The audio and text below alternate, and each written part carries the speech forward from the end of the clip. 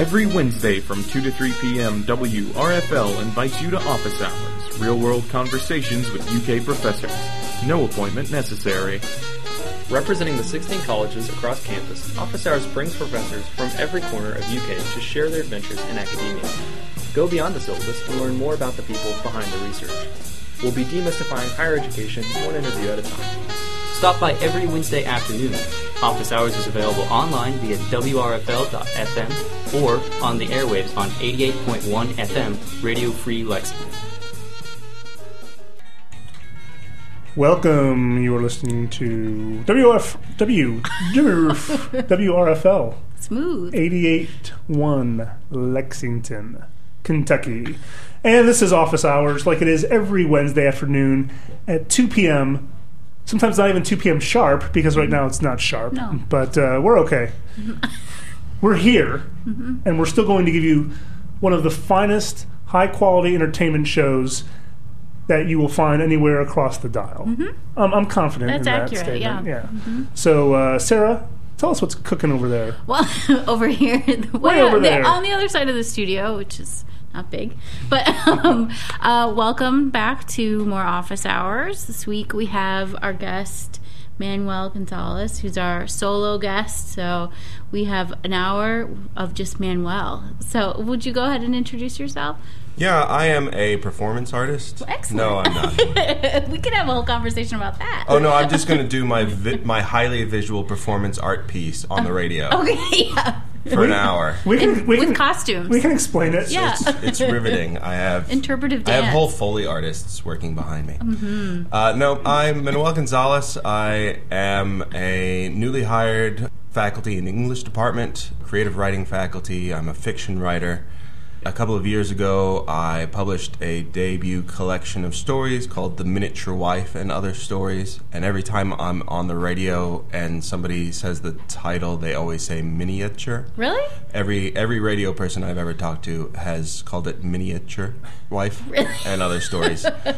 Now I'm here in Lexington. I was in Austin, Texas, and now I am in Lexington, Kentucky. And you've been here, you came here this fall, Yes. right? So this is your first semester. And this is really the first semester that the creative writing program has become a kind of a freestanding Right, well, it's program, still within right? the English department, but and it's Right. always had a really strong undergraduate program, but this is the inaugural year for the MFA creative writing program. And so it's a graduate degree, and we're very excited about it. Yeah. I bet. So you came from Austin, Yep. and where are you from originally? Well, I grew up in Texas, just north of Dallas, in a small town called Plano that was once the suicide capital of the world. This was back when I was in elementary That's not school. good. No, I thought it was really funny. Okay. When I was in third grade, we were the suicide capital of the world. When I was in college, I saw a Rolling Stone article saying that we were the black heroin capital of the world. Oh, wow. We are aiming for some good capital of the world notoriety. What is it about Plano that has those kinds of attractions to Yeah. them? I'm not sure. The whole story is that Plano is a bastion of new Texas wealth and some conservative ideals and neglected children who have too much time, money, and the desire to rebel. And that leads to, I guess, both suicide potential and black heroin debauchery. I'm not sure. Yeah, is there any good Plano, Texas-based movies? Then that seems like No, there hasn't been a good Plano, Texas-based movie. I can't even imagine what that would look like. It's a dark movie. Although I did live in Paris, Texas, for about 2 years. Well, and there there's you go. The Wim Wenders, great film. which has nothing to do with Paris, Texas.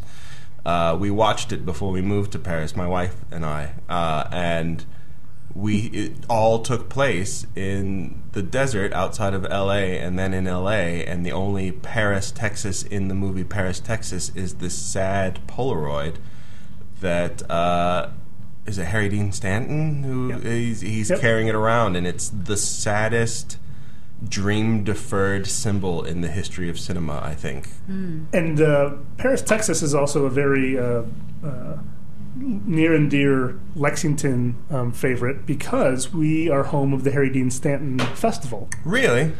5th year coming up in May. What is involved in the Harry Dean Stanton Festival? All kinds of awesome programming around Harry Dean Stanton movies and other roles and stuff. And there has been, of course, guests who come to the main screenings at the Kentucky Theater for Q&As and stuff like that. Last year, Harry Dean was here. Really? Which is pretty amazing because he almost never leaves L.A. Right. But if you have a whole festival devoted to you... Our curator of the Harry Dean Stanton Festival, the lovely Miss Lucy Jones, she has been trying to, get him out every year and stuff. And, every year he's like, oh, maybe next year, maybe next year, maybe next year. He's really up there in age, and he's pretty fragile. So the time felt right for him to finally That's great. make it to one. But, yeah, we've had lots of... At the past ones, there's been a lot of guests. This year, the director, Monty Hellman, is going to be here for whatever the main... I haven't seen the details of all the lineup stuff for this year. And then also on Saturday night, there's also usually a musical component. Oh, cool. Where at the Green Lantern, where like the one year they did the soundtrack to Repo Man. Last year was... I should know I played in it, so I think, was it last year or 2 years? We did like a 60s mod set cool. after we played a movie that I can't remember the name of at the moment, which was a bit part that Harry Dean had in a motorcycle gang movie with that femme fatales kind of were a gang as well, and they took out the other gangs and stuff. So that's awesome. I bet that there has to be some cool grungy garage band called the Harry Dean Stantons. And they should, if you're listening, members of the Harry Dean Stantons, there's probably time to still get you on the bill. Yeah, absolutely. Yeah, absolutely. So there's not that. It's a call to action. Somebody really. should start that band. So yeah, I'll let Sarah go more into talking to him, but in the meantime, I'll get more information on the web about Harry Dean Stanton Festival 2015 Excellent. that I can come back and talk about. We'll just carry on from that. Have there been any local things that you've been interested in or surprised by or been really like swept away by since moving here? Yeah, we love the countryside. We keep driving out, especially now that it's starting to be nicer weather. And I have friends coming in the next 2 weekends. I have 2 different groups of friends, and so we are going to Keenland it up, as is the tradition. But also, we really like, we found a lot of cool, small things going on here in town. We like the whole National Boulangerie little outfit. We've gone there a few times to eat and to have drinks. We really like the downtown Saturday farmers market is really amazing. Yeah, that's pretty good. It puts a lot of other larger city farmers markets to shame, I feel. And we are excited about things we keep seeing that are on the horizon, like those guys who got the big grant to convert the old Greyhound bus station into a public market and that sort of thing. We haven't been to the night market yet, but we hear that's pretty cool. So we want to check that out. Yeah, that's an exciting project. Yeah. In that part of town, there's so many places like that are just kind of ripe for change, development, whatever the case might be, for the use of the community, of course. So, yeah, it's nice to see that stuff happening. So you moved here and have been teaching and writing. So what are you working on right now? So a couple of things. If you don't mind sharing. No, I don't mind sharing. So I have a novel that's coming out around this time next year, and I just received the manuscript with all the copy edits in it. And so I'm going through checking all the copy edits and seeing if I really I know a lot of writers don't like the copy editing process, and I don't know how many people are familiar with it, but you submit your manuscript, you edit it with your editor, and once everybody's like, this is the final version, we love this book, we're going to move forward, they send it to a copy editor, and the copy editor just goes with a fine-toothed comb over every sentence, every reference. I find that in this book, I am constantly putting further when I should be putting farther. Oh, wow. And she is expertly catching every one of those. I also was informed by the copy editor that the Patagonian ice sheet has not been in existence for a very long time, that actually it's split into the southern Patagonian ice field and the northern Patagonian ice field. And I had no idea about any of that. I just threw Patagonian ice sheet into this story that I'm telling for giggles. Right. And I, there's a reference to the year 2000 and she caught the inconsistency that actually things had to have...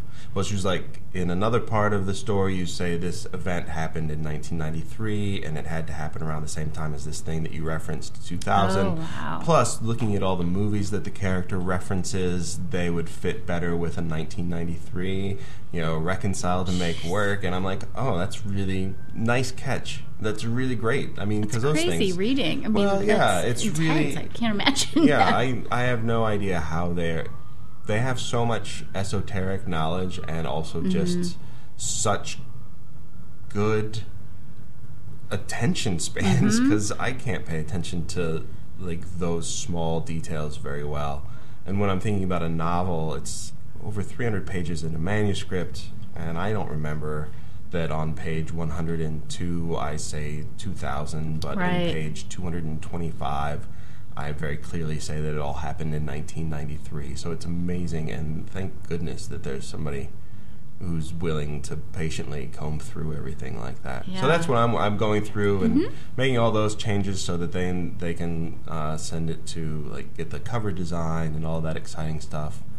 And that book is called The Regional Office is Under Attack, and it's got an exclamation mark after attack. So I'm trying to always... The regional office is under attack. Right. I don't know if it ever comes across. And then otherwise, I'm just working on different stories and starting another novel that I've been toying with for a while. Terrific. So Great. We'll get into some more of those a little bit. We'll take a short break, and we'll be right back with more Office Hours.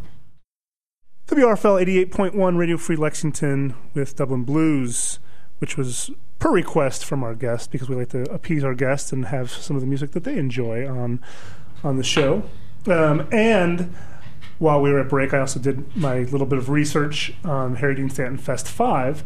And so Monty Hellman is the director of Ride in the Whirlwind, which Harry Dean co-starred with Jack Nicholson, who Jack also co-produced, and I think might have even co-produced it. I'm not sure if he had any writing credit, but yeah. So Monty Hellman also, I forgot he had directed one of my favorites, Cockfighter, which is an incredible movie. Warren Oates and Harry Dean Stanton and Ed Begley Jr. So Monty Hellman will grace us. The festival is May 29th through May 31st of this year. And they're still working out the details of all the rest of the programming through the weekend, but the main thing is Ride in the Whirlwind, which will be the main feature at the Kentucky, and Monty Hellman will be there for the Q&A. that sounds great. So there you have it. More Lexington's happenings. That's right. All traced back to the connection that Manuel lived in Paris, Texas for a while. So this is how we got. Oh, sorry. This is how we got into the degrees of separation are still very slight. Mm-hmm. Mm-hmm. But also there is a Paris just south of here. Yes. Yeah, of course. We're surrounded by European cities around here. Versailles. There's Versailles. Yeah. Yeah, Athens. Is that how it's pronounced? Yeah, you have to say Athens. Athens Boonesboro Road. Wow. If you say Athens, people will be like, you ain't from here, are you? It's important to distinguish that. based on those things. Where you grew up, where you lived, do those kinds of things contribute to what you're writing? Do you write about a place a lot? I don't write specifically about place, but the place is influential, and it shows up usually long after I've left the place. Mm-hmm. Yeah, a lot of the stories featured Texas locations. Yeah. And, the novel has both New York and Texas in it as locales, and so yeah, maybe one day I will write also about Kentucky and Harry Dean Stanton. One day. And you've lived in New York? Yeah, I lived in New York for just about 4 years. It's where I went to graduate school to get my MFA. And before that, I lived in Boston. We figured it out, my wife and I, once, where once we left New York, we had moved 11 times in 12 years. Oh, no. That's so painful. And sometimes within the same city, but still, we don't understand why we keep picking up our stuff and shifting it over to some other similarly shaped house. You have to be pretty good at moving by that point. No, we're really bad at it. you? No, yeah, we're awful. And it always ends up still where you start off very meticulous, and every box has a theme of like room or objects and shapes. And I guess maybe what we should do next time is just box things by color. It couldn't be any less chaotic than what we do. But then by the end, you're like just throwing crap into whatever boxes you have left over, and you're like, well, sure, this curtain rod will go fine with this space heater and also my daughter's baby blanket. Yeah. What do we label this one? Never gonna open. Right. Just move it to the next house. Just might as well just ship it to the next place. I know. I just think of moving as a time to purge everything, or I imagine that I would be purging lots of things. So some people who move a lot, I think, they must not have held on to all their junk that I hold on to. Well, we purge, and then it's still we have 2 kids, so there's never enough purging that can happen. But we are also just awful about not purging enough. Yeah. Or we feel like we've purged a lot, and then over the next year or 2 we accumulate again, or we didn't purge nearly as much as we could have. Mm-hmm. We didn't even move my books. I had maybe 15 boxes of books that I packed up in our car and drove to my parents' house, because you have a budget with which to move, and a national move we'd never done before, and everybody who came and gave us a quote looked at those boxes like they salivated at how much they were going to be able to eke out of us because of how little space the books take up, but how much weight they contribute. I was like, oh, no, you're not going to get me there. So I boxed them all up and took them to my parents, and then once I got here, when we settled, I just had them all shipped, and they were so much cheaper to just ship. Like FedEx ground was kidding. Maybe a third of what it would have cost for me to put them on a truck. That's incredible. Yeah, it was weird. So they all just came at once? They all just came at once. That's pretty great. They came here to my office, and I was like, I guess I probably should have just had them sent home. Because I was like, I'm going to need all these books. I'm a writer. Right. And then I was like, I want these books at my house, actually. So I carted 3/4 of them back. Then you realize that when you're in the office, you almost have never time to look at a book. Right, I know, that's the thing. In the office, I never really have time to look at. They're all like set pieces. Mm-hmm. Right. This is my office. Here are my books. My wife feels like I have done poorly with my office, and that I look maybe a step above a graduate student's office, but probably not. And I'm like, well, what gave it away? The weird Mork and Mindy Mork figure, or the fact that most of the shelves are empty and it's a weird mess. I have a lot of chairs, though.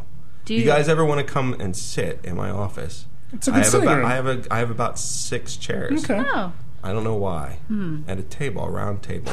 A round table in your office? Yeah. Wow. Well, I have nothing else in there, so I guess there's room.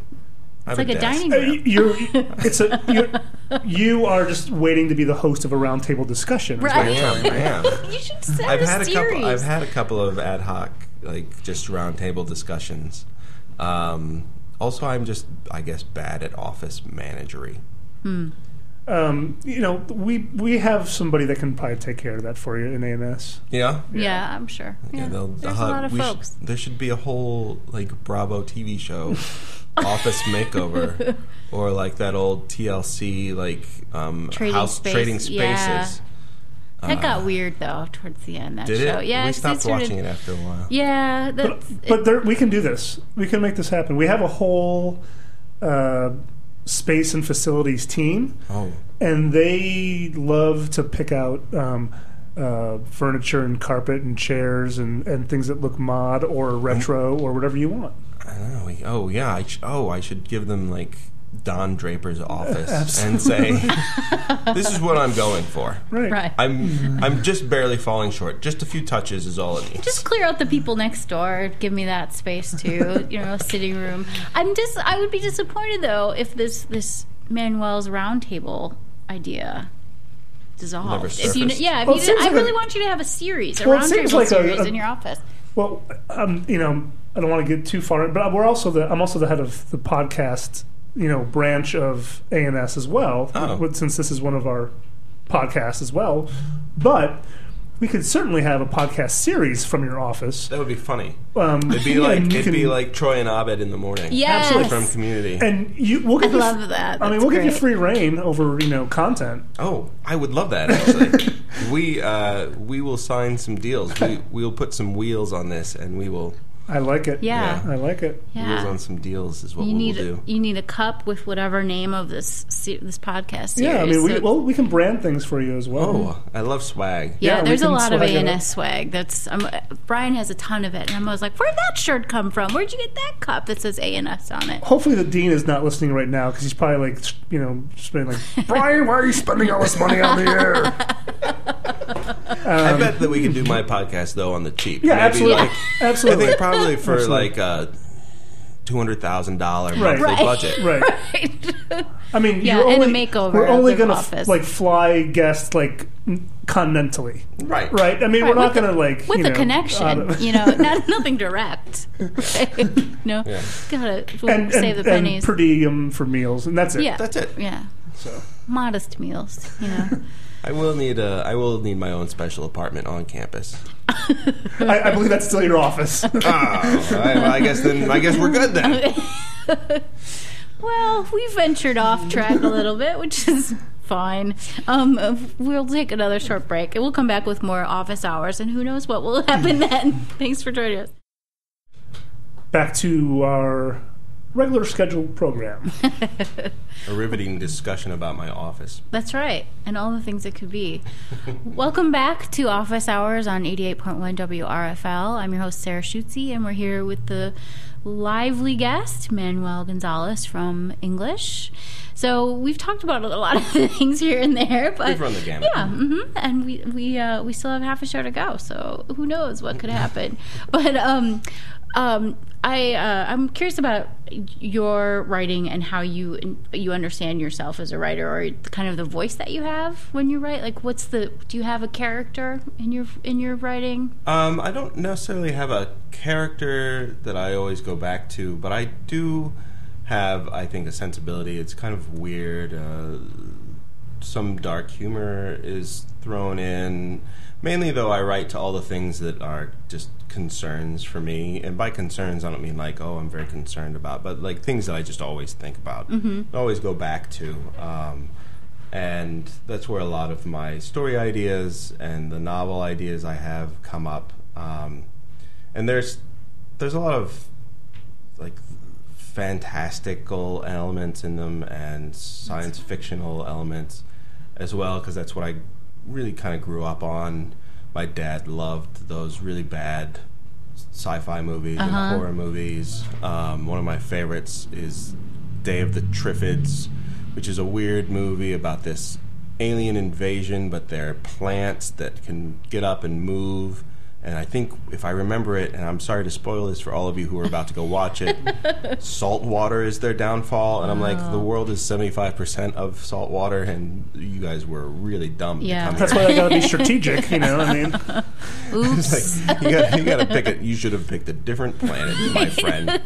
Somebody should remake that movie, and it should be like some action hero with like a shotgun full of salt water, I guess, and saying, "You picked the wrong planet," and then like everybody just unloads on them with their salt water. So all of that kind of finds its way into my work, but then also I have a strong like literary background. I was an English major, and I like to read classics, but also a lot of great contemporary fiction that's more serious or more realism based, and so a lot of that also comes into play when I write.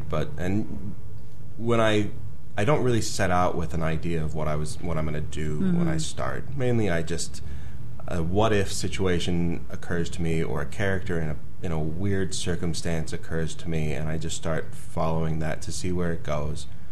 And I just try to make myself feel whatever emotion is going on. Like, if I want it to be funny, I try to make it funny enough that I think it's funny, or weird or unsettling. I try to creep myself out. And so that kind of is how I have my sensibility kind of in line. And so I think you can see a lot of that, and it's pretty consistent through my work. But yeah, that's usually where...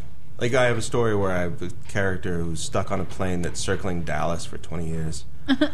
And that idea came to me because I was flying. I took maybe like 3 business trips and 1 just trip on my own in the span of like 3 weeks. And I felt like I was on the plane all the time. Yeah. And that's what I thought to myself. I was walking down the gangplank. I was like, I feel like I'm on the plane all the time. And then I was like, what if I was on the plane all the time? And that's where that... where there was a character who actually was just stuck on a plane until he was eventually going to die, I guess. But so that's usually how things happen. I love weird writing, and that's my own aesthetic, my own interest as a reader. And I love short stories because they are often so weird, and they can be so weird because they can kind of explore whatever. And it seems like a lot of times authors are like, what about this weird possibility? Like you're talking about, and it's almost like an experiment. How is writing a novel different for you from some of the stories that you've written in The Miniature Wife? Well, the novel, I think when I first started writing it, I sectioned it off in this weird way so that you had these characters who had their very specific narratives that I wove together into this larger narrative. And the story behind the regional office is Under Attack is that the regional office is a front for this super secret, super-powered female spy team that's battling the forces of darkness, and then one day it's under attack. And so I had but I wanted to play with the peripheral characters, not the main, none of the actual super-powered assassin women are featured as characters. It's the office manager of the regional office and this young woman who's recruited by the opposing side who are attacking them, and she's trying to find her own way. And and one of the characters has a mechanical arm, and so I gave them each their own narrative lines as if they were. I was writing their own short stories, and they were woven together, and that's how I got through the first couple of drafts. And then I was, my editor was like, "These are great, but they feel like you have put together a lot of different short stories." And then I had to figure out how to break them up and make it feel more fluid and more like a novel and less like these disparate pieces pushed together. So that was, but I tricked myself into writing the full manuscript by saying, I'm just writing these short little narratives that just kind of like short stories, and this is how it's going to work, and it's going to be magic. And it wasn't magic, but it got me closer to where I needed to go. But the biggest difference is when you have a short story, I can hold the whole thing in my mind. Yeah. Like what is going on in the short story, how it's operating.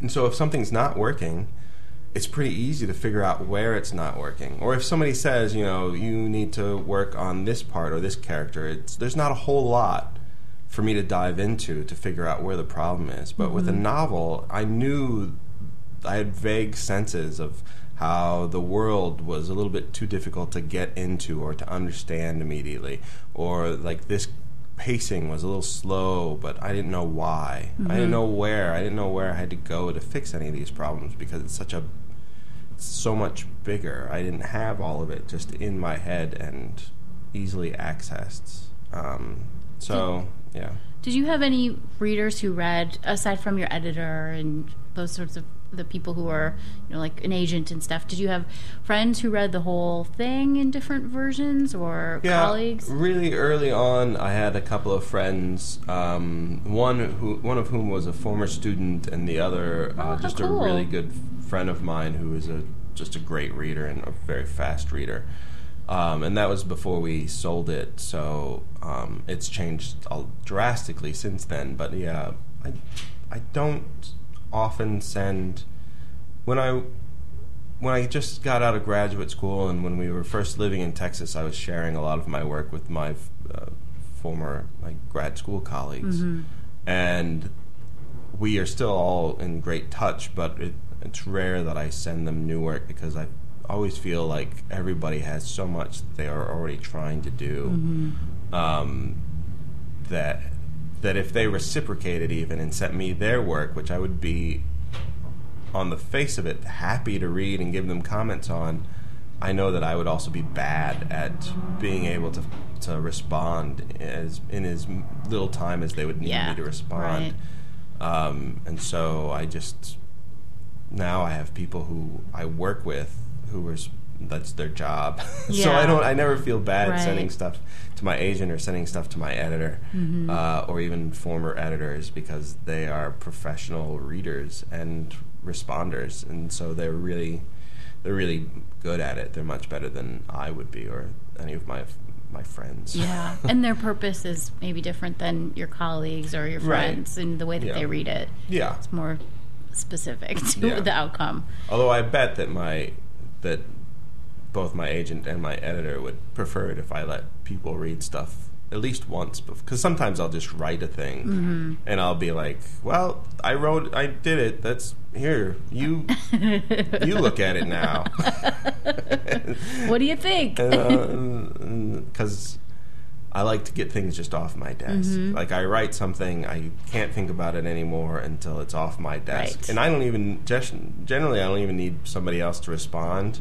Just the idea of me looking at it through their eyes is enough for me to find all the things that are not working. And then you can move on to the next thing. Yeah, I can fix that or then move on to the next. Yeah. Cool. Well, let's take a short break. We're at one of the final home stretch moments, so go ahead. Yeah, I was just half daydreaming as I was rubbing my eye from allergies or something, I don't know. But I was also listening as well at the same time. Sure you were. But now I have lost in your allergy haze. Now I have a short story idea for a professional, really slow proofreader. He'll get back to me. He's like, so those first 4 pages, let me go over each little thing that I think is just wrong. And 3 weeks later, he's like, all right, well, I'm on page 13 now. And so it'll just break it down really slowly and kind of maniacally on you. Yeah. So you should write it and send it to Manuel. And then I will slowly respond. Exactly. It'll play itself out in the reading itself, and kind of be life imitating art, imitating life. We can do the whole thing in silence on the radio. Oh, that's deep. Every once in a while, you'll hear my pencil scratch across the page. A page turn, a sigh, a sip of something. Something has been marked. Oh, yeah, we can have commentators. Yeah, like in tennis. We'll be back momentarily on Office Hours. That's right, back to the studio. WRFL 88.1. Excellent choice. That was Monty Python with novel writing. That was lovely. I think that's next week's show, right? We'll be back with Manuel and his new novel, and Brian will be the commentator. We'll have color commentary. Yeah. I'd love to do color commentary on as I look over someone's shoulder as they write. I think this is a good plan. And you're laughing, but I think we're up. This is what we're doing. I hope you're not busy next week. No, I'm around. Okay, good. So if you're just catching up, we're with Manuel Gonzalez talking about writing in Plano, Texas, and lots of other things today for our last few minutes of office hours. It's hard to believe it's almost at its end.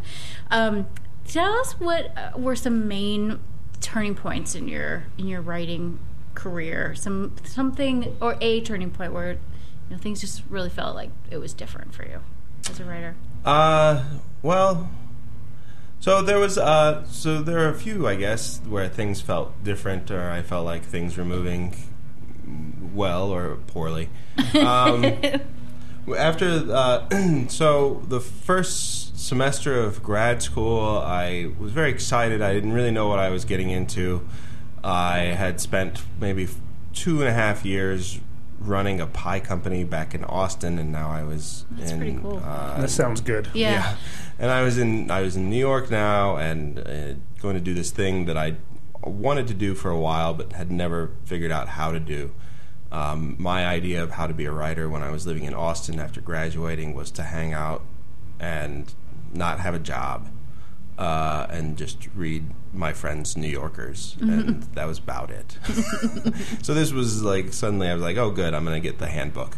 And I found, what I found when I first arrived is that I volunteered to submit the first story of our workshop. And what I always tell students is that I got there and I submitted my story. I was very excited about it, and then it came back, and they were like, "Yeah, the thing about this story is that there are no scenes in it." Oh. And I was like, "What's a scene?" Handbook entry number 1. and so even I started from very humble beginnings. But what I found when I was in that first semester of workshop is that I was writing to the workshop. I was trying to write things that I thought the workshop would be impressed by or would comment, favorably on, and not until the second semester. And they did. As I submitted work and it had scenes, and they were like responding to it. But the faculty, Ben Marcus, he could always see through whatever I was trying to do. And he's a great writer. He's a great instructor. But I could tell that he was the lone voice of dissent in everybody else's very favorable comments on the final story I submitted for his class. And even I felt like I knew. I was like, I don't know what I'm doing. And then the first story I started writing for the second semester, I had this weird idea, and the story I was never able to make it work the way I wanted it to. But I had this idea that a narrator had gotten the idea that he and his wife communicated their sexual desires based on the clothes that they wore. Oh, interesting. And he developed this whole system of what certain clothing meant. Came up with the whole... Like, what's a turtleneck? Yeah, the turtleneck. Well, it's Not much. Probably nothing, yeah. Leave me alone. Yeah, nothing sexy's happening with that. And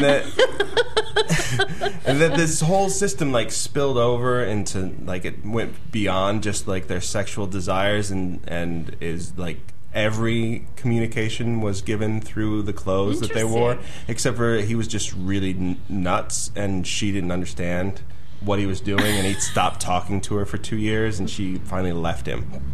And I was really enjoying that story, writing it, and I was like, this is cool, this is weird, and I was like, is it too weird? Maybe I should do something, and I shifted halfway through to a more traditional, storyline, and in class, and this was, a big turning point. Everybody was like, the first half of this was really cool. It was so interesting, and it was unlike anything that you've given us, and it was unlike anything that we've ever read before. And then it kind of just, I don't know, it fell off. It became something we'd all seen, and it was, good writing, but it's not, it's not as, you should have, sounds like that first part was what I liked the most. I was making myself laugh, and I was making myself feel bad for this poor schlub who was completely clueless. So that was, that's why I always say, you are your first reader. You are the person that you should be writing for. Like, if you can't make yourself laugh, if you can't make yourself feel weird or creeped out by a story that you're trying to creep others out, how can you expect any stranger to just interpret the black and white symbols that are on the page into some real three-dimensional thing? And if you can't, then you need to find a way too. I mean, I can't expect strangers to be compelled by things that I am personally bored by. Yeah. Then you must always be trying to challenge yourself, I guess, to be weirded out by yourself or grossed out or creeped out. It's not a challenge. So that's good. Well, and I don't weird myself out, but I think it's funny, but it weirds other people out. I guess. Yes. Yeah. So that's a bit of advice that it sounds like you share with your students and you learned from your own experience. What else is something that you like to tell students who want to kind of follow in this path and be a professional writer? Well, what I also... a lot of things, I guess. You can sign up for my class next semester. There you go. Good plug. I'll be teaching a 207 and a 507. 207 is the introduction to the workshop, and then 507 is an advanced workshop. Okay. And they're fiction both fiction writing? Okay. fiction writing. But one of the things that I also tell students is that, I always tell... especially high school students, that when they write, they shouldn't think, they should just write, because thinking gets in the way of writing. And then their teachers always give me weird looks. I also tell them good writers borrow and great writers steal, and the teachers, they're like, they're stealing from Wikipedia. And I'm like, well, you got to steal from better sources. Right. Be a selective thief. Yeah, be a better thief. Right. Let's see. One of the things that I like to bring up, because you often hear, write what you know. Mm-hmm. And a lot of people interpret this very differently. And the way I interpret it is, it's not that you can't write outside of, I can write more than just growing up in Plano, Texas, or I can write more than just a guy who owned a pie company in Austin, Texas. But what you know are all the emotional highs and lows of all the things that you've gone through. You've lived a life. You have emotional highs. You have pride. You have fall after pride. You have heartbreak. You can take these emotional truths that you know, and you can put them over other characters and other actions and circumstances. The writer Terari Jones, who's a great writer, she said, if you've been stuck on an elevator for 30 minutes, you can write about being stuck in a space station for 3 days, because the anxiety is the same, just increased, but the kernel is there. That is the thing that you know. And so don't write falsely about the emotions or how experiences affected you, but that doesn't mean that you can't also write about going to Portugal if you've never been to Portugal. Right. I mean, if you say everything wrong about Portugal, that might be in the... But then, there's a writer, Raymond Rousseau, who was part of the French Nouveau movement, and he wanted to write about Africa, but then he chartered a boat to take him to Africa, and he got to the coast, and he was like, I don't think I really want to get off my boat. And so he spent months on that boat, never touching Africa, and wrote this phenomenal, weird novel about Africa that's not about Africa, and he just makes up things that have no basis in reality.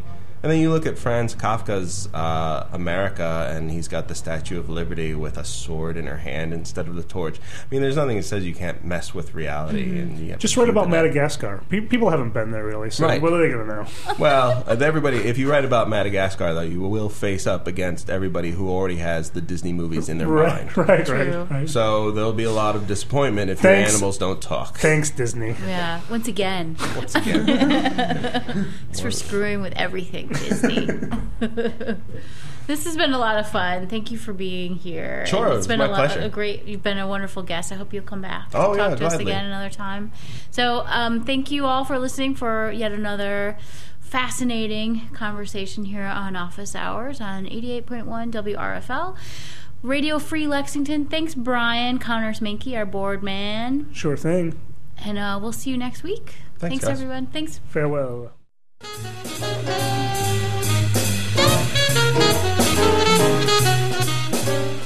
Office Hours is produced in cooperation with WRFL and the College of Arts and Sciences at the University of Kentucky. This broadcast theme song is Sandu, performed by Hugo Drupi Contini and provided by the Free Music Archive.